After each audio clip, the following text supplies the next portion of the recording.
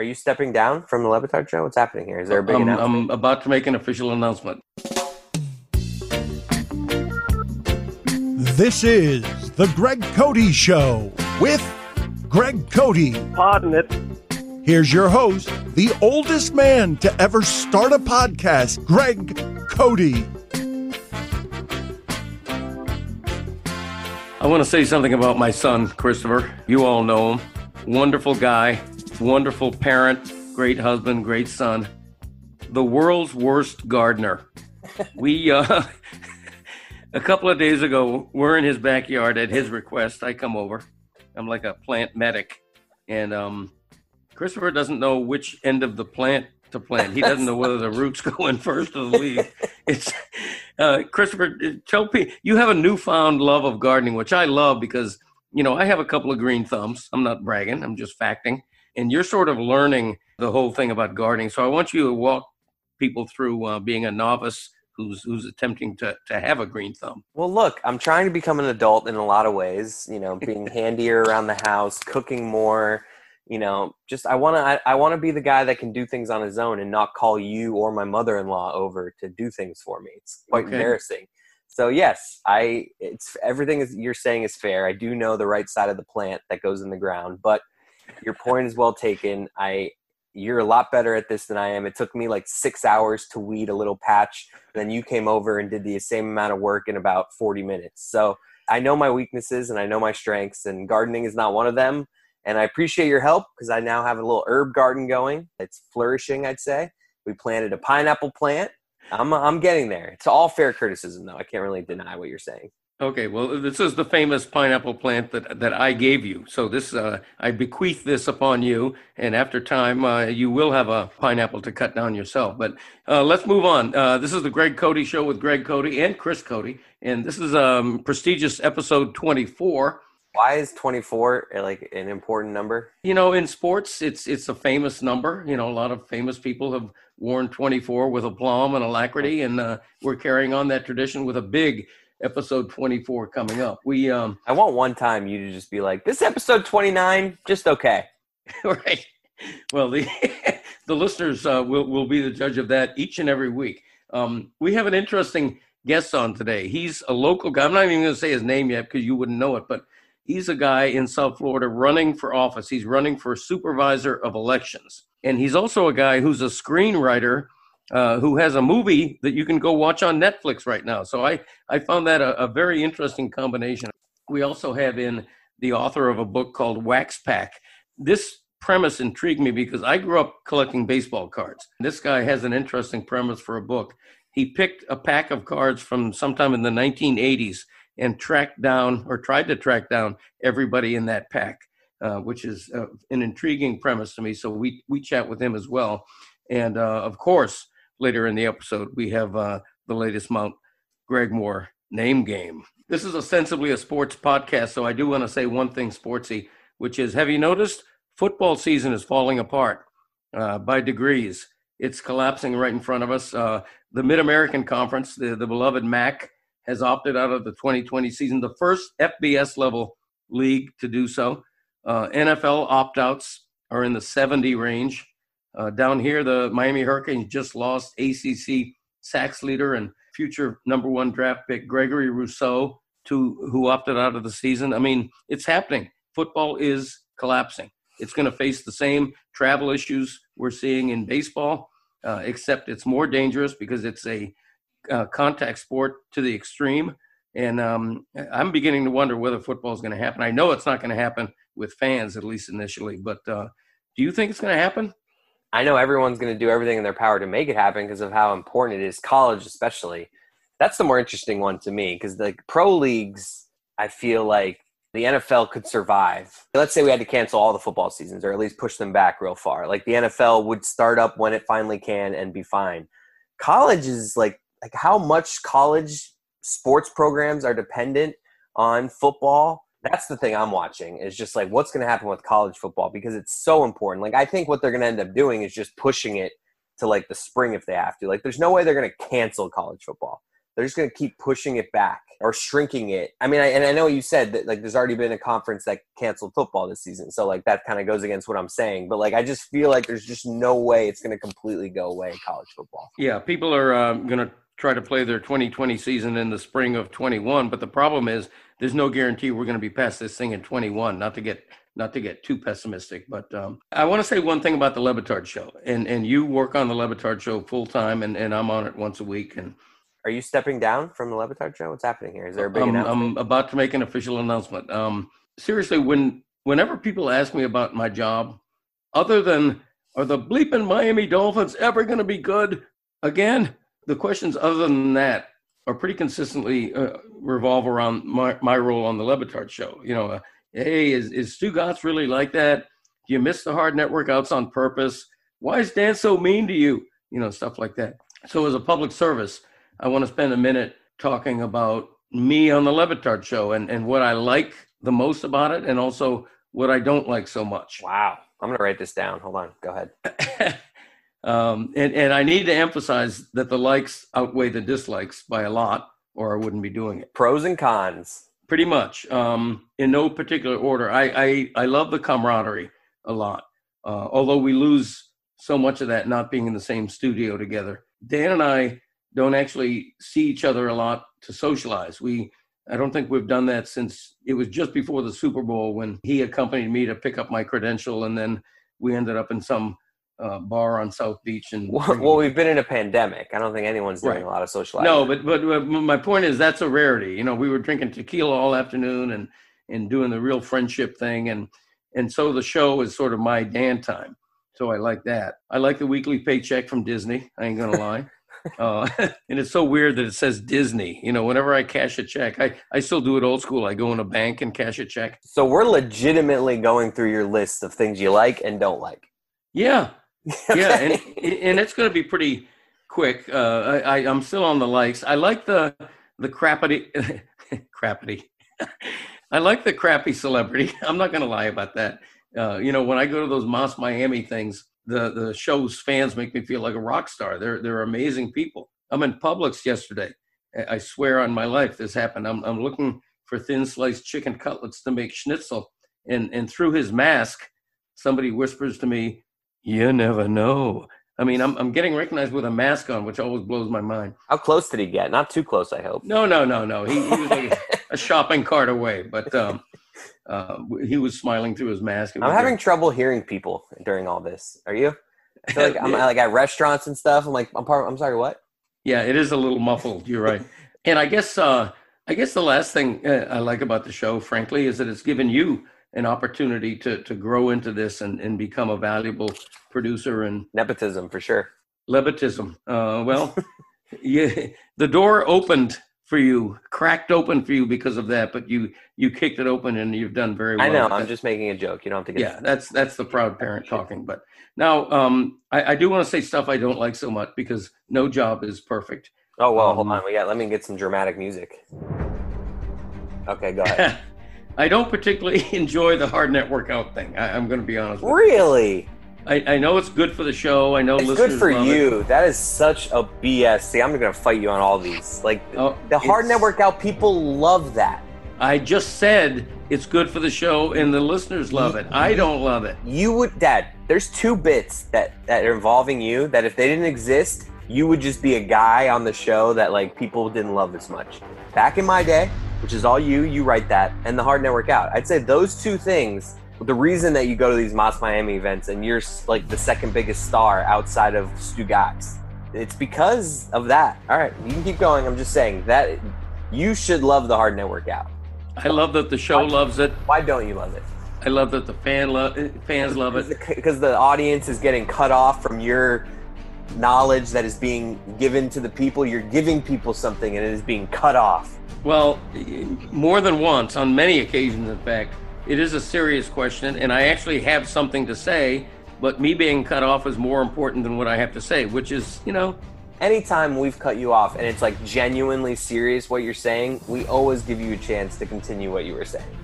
Okay. I just wish, and this sort of segues into my other thing that I don't particularly like. I just wish I had a little more breathing room to not just play the caricature, the musty old columnist, the buffoon to be made fun of. Honestly, I've told you this before. A big reason why I wanted to start a podcast is to show what I think is a fuller version of myself than is seen and heard on Tuesdays.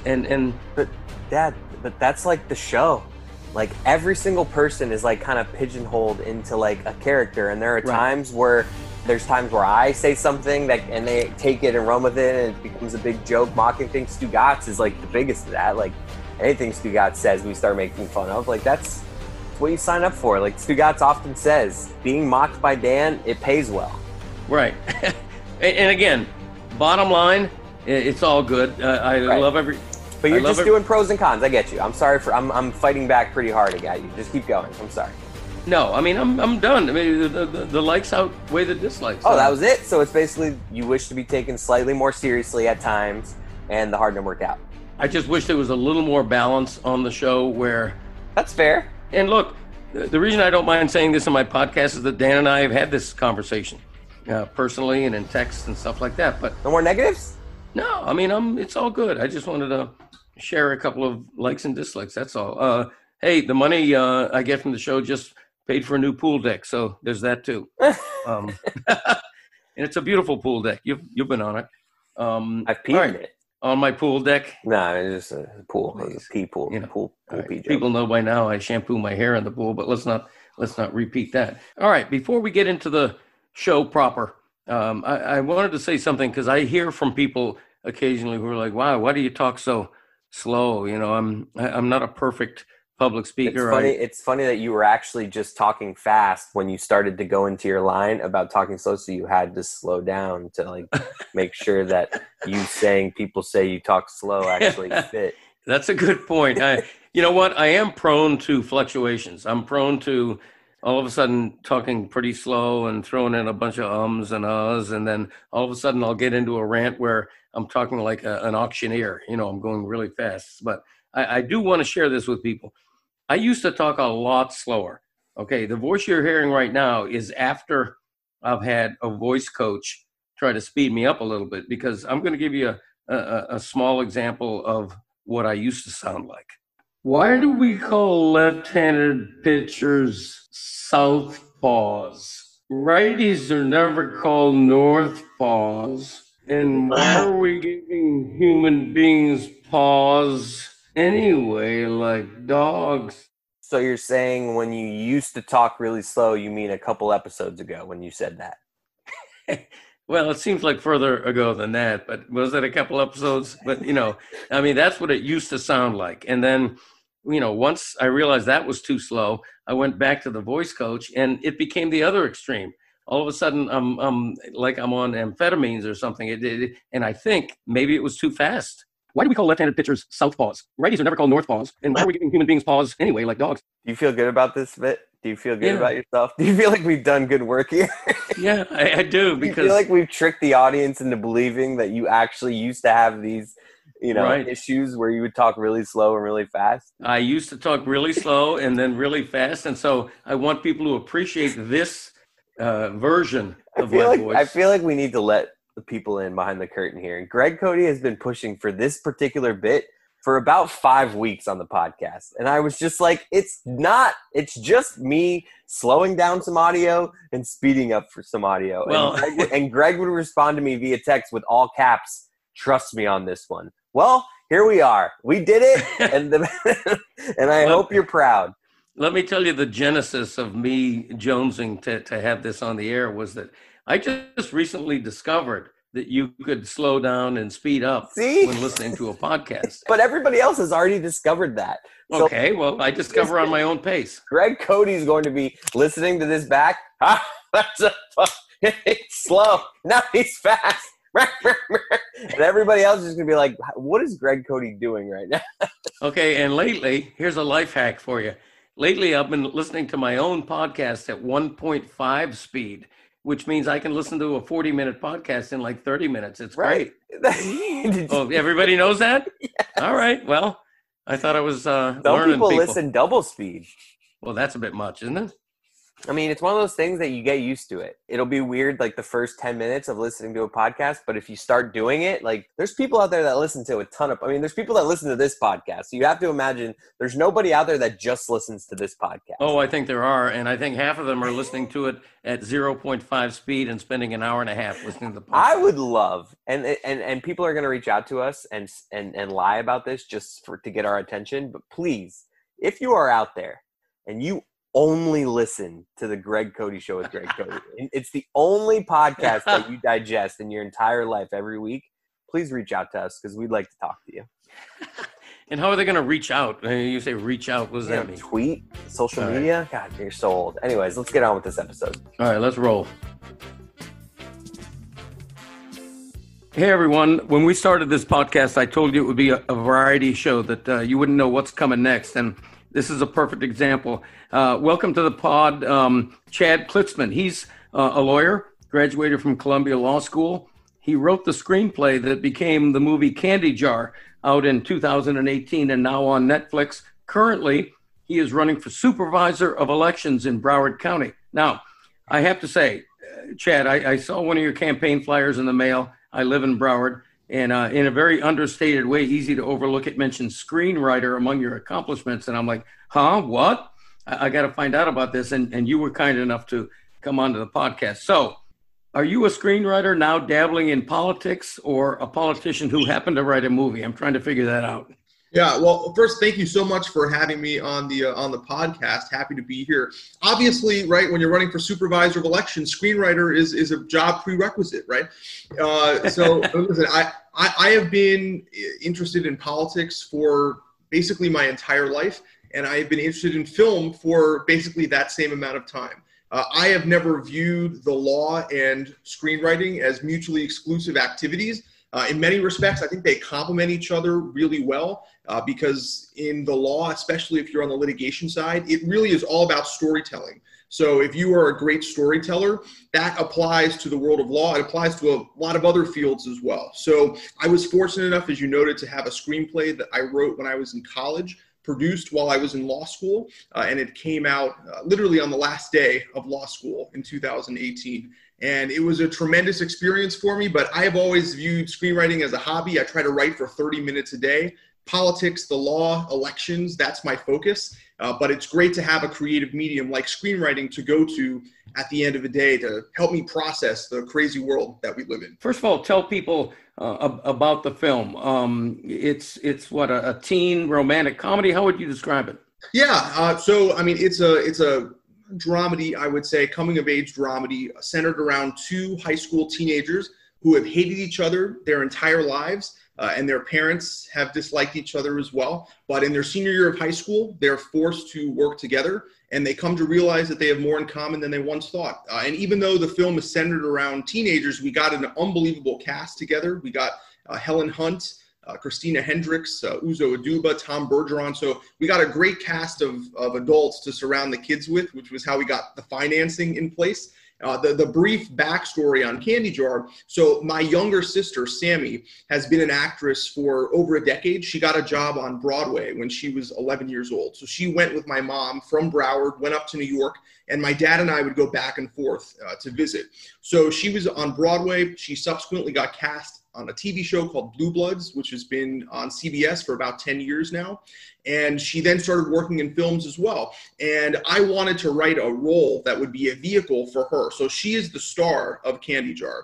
I actually wrote another film first. It was too expensive to make, though. So her agent was like, why don't you put together an independent film where Sammy could be the star, but we could surround her with people that would bring a lot of financing into the movie. So that's what I did. I wrote Candy Jar. That was in 2014. We got it to a producer later that year. The producer took it to Netflix at a time when they were greenlighting independent films for the first time.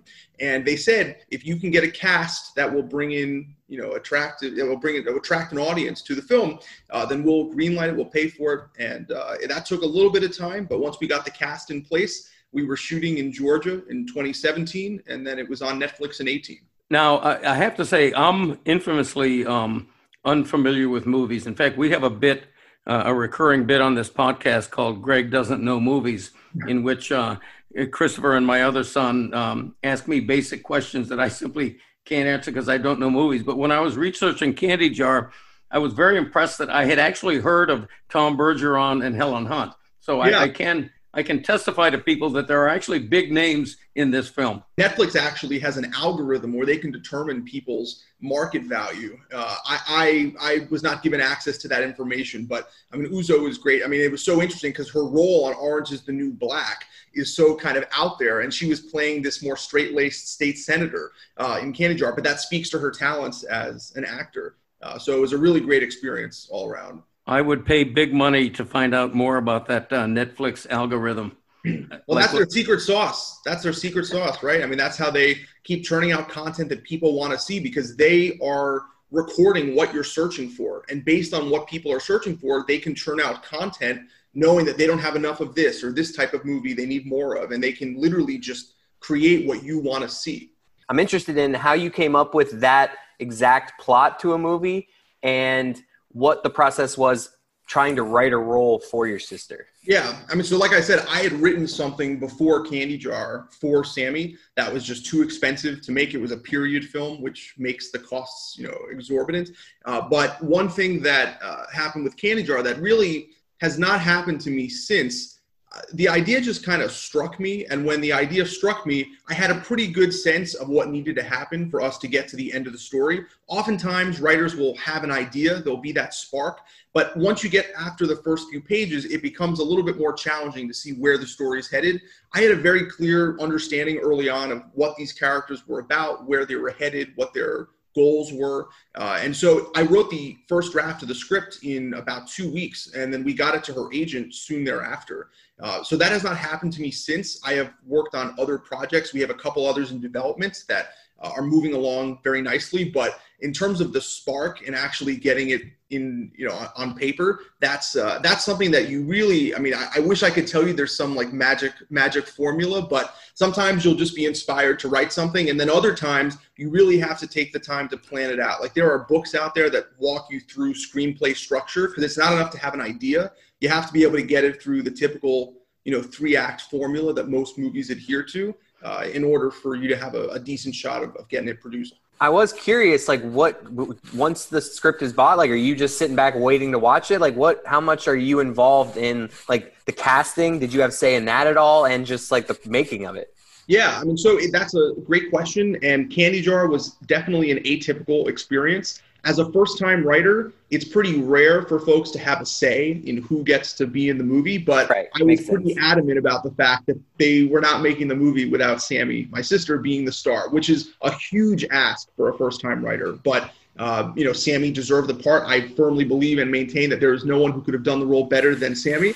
Did they ask her to read or anything to like to even verify that she like had the Well, she's been starring on a TV show for 10 years. That's true. That's true. I'm sorry, I forgot. It's not like she's like some random actress, right? She's never had a credit. So she starred in big movies before. It wasn't that crazy of an ask, but that was something that is very atypical. Typically, as a writer, you would sell the project to a studio or to a production company. You might get a polish or a rewrite, but after that, it's in the director's hands. Sometimes they don't even allow the writer on the set, so it's really hands-off. But in this case, especially since my sister was the star and we were also both co-producing the film, we had a decent amount of creative control. So, Chad, is your next book going to involve a guy who runs for local office in Broward, is elected, and then works his way up to president? Is that a possible premise? Well, I mean, this campaign in and of itself has been enough for a story, right? I mean, because I started back in November. I did something that no one has done before. I got into my car with my sister, Sammy, by the way, and we drove 4,000 miles, and we visited every elections office in the state of Florida. So we went to 67 counties. I personally met with 30 supervisors of elections to try to find best practices to bring back to Broward. And then once the world shut down in March, I decided to put together a virtual internship program. So I now have about 80 interns working for me virtually. They are from 19 states. Half of them are from, South Florida, but the other half are from all over the country. And we're doing unprecedented amounts of voter outreach. And these are folks that I've literally never met in person. So this campaign has been quite the experience. And, win or lose, it was awesome. But obviously winning would be a lot better. That's interesting that you visited every elections office. And I'm curious because everything is now so polarized by party. When you're visiting an election office run by a Republican, are you getting any pushback or a cold shoulder? What reaction did you get generally? They were so happy that I came. And I was endorsed by the Sun Sentinel. One of the things the Sun Sentinel did was they reached out to other supervisors of elections that I met.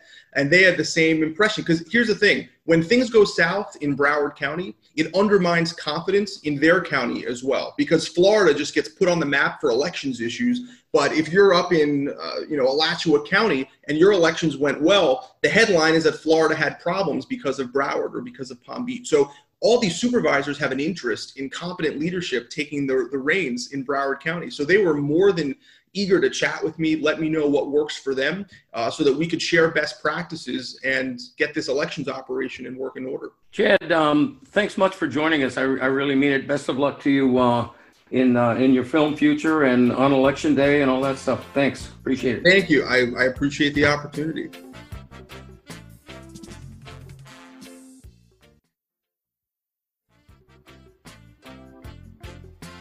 Thanks, Chad Klitzman, politician, screenwriter, or screenwriter politician, whichever you prefer. We said from the beginning we were going to throw you curveballs here, and this was one. Hope you enjoyed it. And now the Mount Greg Moore name game is back at you with the G edition, and gee whiz, it's a good one.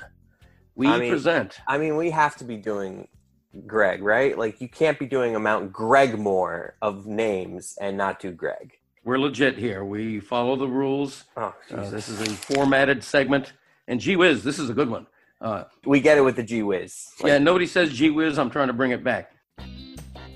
We present the 5 most popular American first names starting with G over the past 100 years. You're talking fast again. According to government records. Then we list our Mount Gregmore of the number 1 ranked G name. Number 5, Gloria.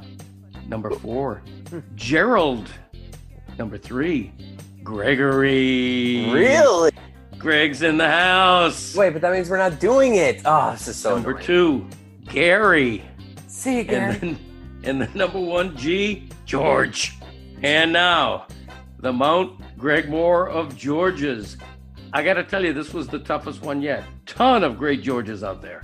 First, our honorable mention, an all-star trio of fictional TV stars, George Costanzo, George Jefferson, and George Jetson with his dog Elroy. Wait, so 3 people are in honorable mention? Yep, that's right. And now, the number 5 George of all time. One of the great stand-up comics ever. Brilliant, sardonic. Remember the hippy-dippy weatherman? George Carlin. That's a good one. He would have loved our last guest. Number 4. He put his name on a compact cooking grill. Also a pretty fair heavyweight boxer. Bonus points because he named every one of his sons George. It's George Foreman. Number 3. This gets the presidential seal of approval. It's George Bush, both H-W and W. Tied for number 3. Wow. The presidential Bushes. Number 2. My sweet Lord, we couldn't forget this man. Of course, George Harrison. And now the number 1 George ever born. Well, no duh. He's the father of our country. Oh, God. You know him as George Washington. You had to go him, huh? Think of all the great Georges we had to leave off. Lucas, Patton, Michael, Gershwin, Clooney, Brett, Burns, among others. I mean, and honestly, on a serious note, I didn't forget George Floyd, but chose not to involve that tragedy into this silly bit. So that's the G's. Those were fine names. Those were, we had a lot of celebrity, like a lot of good choices. Like I'm fine with the list. I like George Carlin. I'm glad, like everything there. But I'm just disappointed that we didn't do a damn Mount Gregmore of Greg's. Like, you need to do Greg there. Okay, just to shut you up, I'm going to do that. we're gonna give you a bonus here. A bonus Mount A Gregmore? bonus, yes, a bonus Mount Gregmore. A completely Okay. unplanned, off the top of the head Mount Gregmore of Greg's? Right off the top of the dome. Okay, you ready? Honorable mention. Me! That's right. I don't deserve to be here, but it's my bleeping podcast. No. Number 5. Wait, are you what's the you're doing so Greg's count, Greg's and Gregory's obviously? Yeah, we're gonna bend the rules for this one. Okay. Greg's of all sorts. Okay. Number 5. He was the American cyclist who kicked ass in the Tour de France years before Lance Armstrong and did it without cheating. Greg LeMond. All right. I've lost all enthusiasm for this bit because I have Number no idea 4. who that is. Wait, are Greg's with 2 G's allowed in this? No. Are you insane? Gregs with 2 G's are looked down upon in the Greg kingdom. I want nothing to do with them. Poor Kevin Gregg. Zagacki. All right, number 4. He was the cool one in the bunch.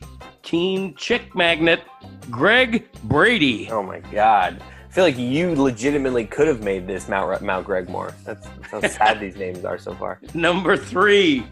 From the land down under, there's a shark on the first tee. It's Greg Norman. He's good. That one. Number 2. He found the corners and painted the black of the plate all the way to Cooperstown. Greg Maddox. I like it. And now, the history reigning Greg for all time. He was a legendary American actor. Holy Atticus Finch. It's Gregory Peck. Who the hell is that? Who's that? Who's Gregory Peck? Yeah, I don't know Gregory Peck. Oh, come on, whippersnapper. All right. All right. The idea of a Mount Gregmore of Greg's was better than the actuality of it. Okay, thank you, I think. At least I made the list as an honorable mention. So I feel like you could have been number 3 on that list. I don't like. Yeah, I'm going to actually redo as soon as we hang up here and stop this podcast, I'm going to redo my resume and mention that I actually was voted as one of the all-time top Gregs, because that's legit. It happened on the podcast. I can now put that on my resume. No Greg McElroy. Yeah, there aren't a lot of great Gregs. I did consider Greg Gumbel, I think was one I considered, but, sorry, Greg Gumbel. Didn't quite make the list. All right. Always love Mount Gregmore. Now we're going to veer to a book author because I love the premise of this book. The author's name is Brad Baluchian, and the book is called The Wax Pack: On the Open Road in Search of Baseball's Afterlife. Let's get to it. Thanks a lot for being here. Your new book, it's called The Wax Pack: On the Open Road in Search of Baseball's Afterlife. You had me at the title. I love the Wax Pack. You're talking to somebody who, as a kid, collected baseball cards over like a 7-year period from like late 60s into mid 70s. And I still have shoe boxes of those old baseball cards that I can't bear to throw away. So this book is sort of in my wheelhouse. Excellent. And I'm just wondering what inspired you to write it, and why 1986, which was the season of the pack of cards that you investigated? Sure. Well, as a kid growing up, I would go down to the local pharmacy and get a pack of baseball cards with my allowance whenever I could. And so I accumulated, thousands of them. And the first year that I collected cards as a kid was 1986. And so that year stood out to me as kind of, the most obvious year that I could go to in doing this project. And in terms of the idea and everything, several years ago, I just had this moment of inspiration where I realized that the wax pack reminded me of a book. It's sort of the shape and the 15 cards in a pack, 15 chapters in a book. And I thought it'd be a really original idea to have this conceit of writing a book based on whatever random guys would be in one pack. And also growing up, my favorite players were what they called the common cards, the underdog type guys. And I knew that in any pack, most of the cards are going to be common cards. And so it gave me an opportunity to track down and write about these guys that were my heroes as a kid and find out what happened to them in the 30 years since they stopped playing. You traveled more than 11,000 miles talking to a lot of players who probably hadn't been interviewed in, like you say, in 30 years or 25 years. What did you discover during this research that surprised you most or enlightened you? As you said, if you're looking for a book about baseball statistics and analysis, don't buy this book. It's not that kind of book. It's really about the self-discovery. It's about themes that are way beyond baseball. And one of the things that I came away with was just how much we all have in common with these players. To me, it kind of demystifies some of that larger than life idolatry that we have for these players and kind of takes them off the pedestal, but in a way that I think is very reassuring and comforting to see that these guys are flawed, that they deal with the same issues in life that we deal with, whether it's, drinking or issues with their parents or with a spouse or kids or whatever, health issues. I mean, they're all coping with the same kinds of things that we do. And I think one of the themes in the book is looking at what our relationship with fear and anxiety is like. How do we manage anxiety and fear? So this was a totally random pack, or did you open a dozen packs and pick the one that was the most interesting to you? Or as I say in a footnote in the book, I opened several packs because if I had opened just one, and several of the guys had passed away or something, they all lived in the same part of the country, it wouldn't make for a very good road trip book. Right. But Sure. I didn't mix cards between packs, so I picked the pack that everyone but one guy was still alive. Who was the gentleman who passed? Al Cowens. Okay. There's an interesting mix in this pack because you've got a Hall of Famer in Carlton Fisk. You've got big names like Doc Gooden, but frankly, there were 3 or 4 guys who I'd never heard of or had forgotten. I'm curious, who was the nicest guy, the most appreciative to be talked to after all this time? Well, I think the most appreciative was the most obscure, which was Jaime Kokenauer, pitched Great name. For a few years. And, it's interesting. The book is kind of the tortoise and the hare story in that Kokenauer was by far the least accomplished baseball player, but probably the most well-adjusted and content human being in his life, and it begs the question, would you rather be Carlton Fisk and have all that fame, but maybe have a hard time separating your baseball identity from the rest of your identity? Or would you rather be Jaime Kokenauer and be kind of forgotten in baseball, but have a very fulfilling life after baseball? Who was the toughest guy to talk to? Maybe somebody that you found surly or very hesitant to do it, to participate? Anybody like that? So a few of the guys didn't talk to me. So Fisk, for example, that story, Fisk just flat out said no. And so that chapter, there's 2 chapters, one called Chasing Carlton, one called Catching Carlton, where and this just goes, my method in this book, I'm very much an active character and participant in the story.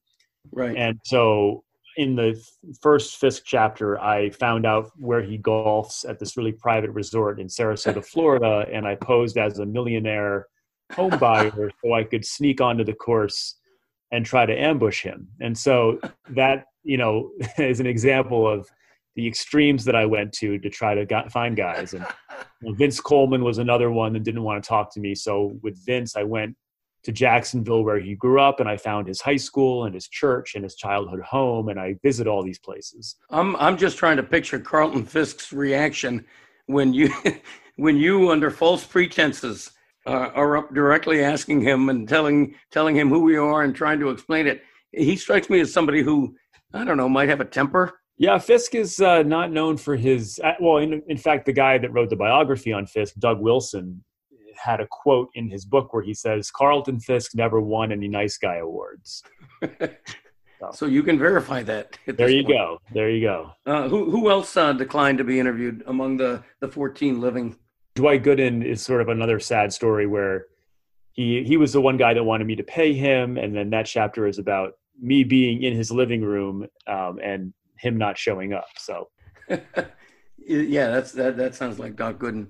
So before we let you go, Brad, I would like you to elaborate a little bit more on your valiant attempt to get Carlton Fisk to talk to you, because I'm still trying to picture you finagling your way, which good journalists do, finagling your way onto a private golf course and approaching him in front of the fourth tee. I don't know what were the details of that and his reaction to it. Well, I can't. I mean, come on, I can't give all that away right now, right? That's the hook for that chapter, and Okay.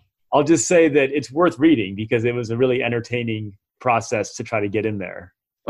But there were no. I was not arrested. altercations. No, I was not arrested. I did not get thrown off any properties. No, it's all good. Hey, best of luck with this book. Seriously, it's called The Wax Pack, on the open road in search of baseball's afterlife. Great premise. I don't even know if kids collect baseball cards anymore, but nostalgia is obviously a part of what you've done here, and it's just a great idea. Happy to have had you on the podcast, Brad. Thank you. All right, let's put a bow on this one. Thanks to both of our guests today. They may not have been guys you'd heard of before this, but we hope you enjoyed those segments. We like to bring you something different every week and be a variety show. And we thank mostly those of you who are listening right now, because you're my pod family. You're the ones who we do this show for and who support us. And please continue to subscribe, rate, and review. And don't you dare miss next week's episode, because it's our silver podiversary. It's our 25th, and you know we're going to throw a party, a pod A. So we'll see you next week. 25 is not a big number. It's the biggest. You're so annoying with this stuff. Thank you. Thanks a lot. Bye-bye.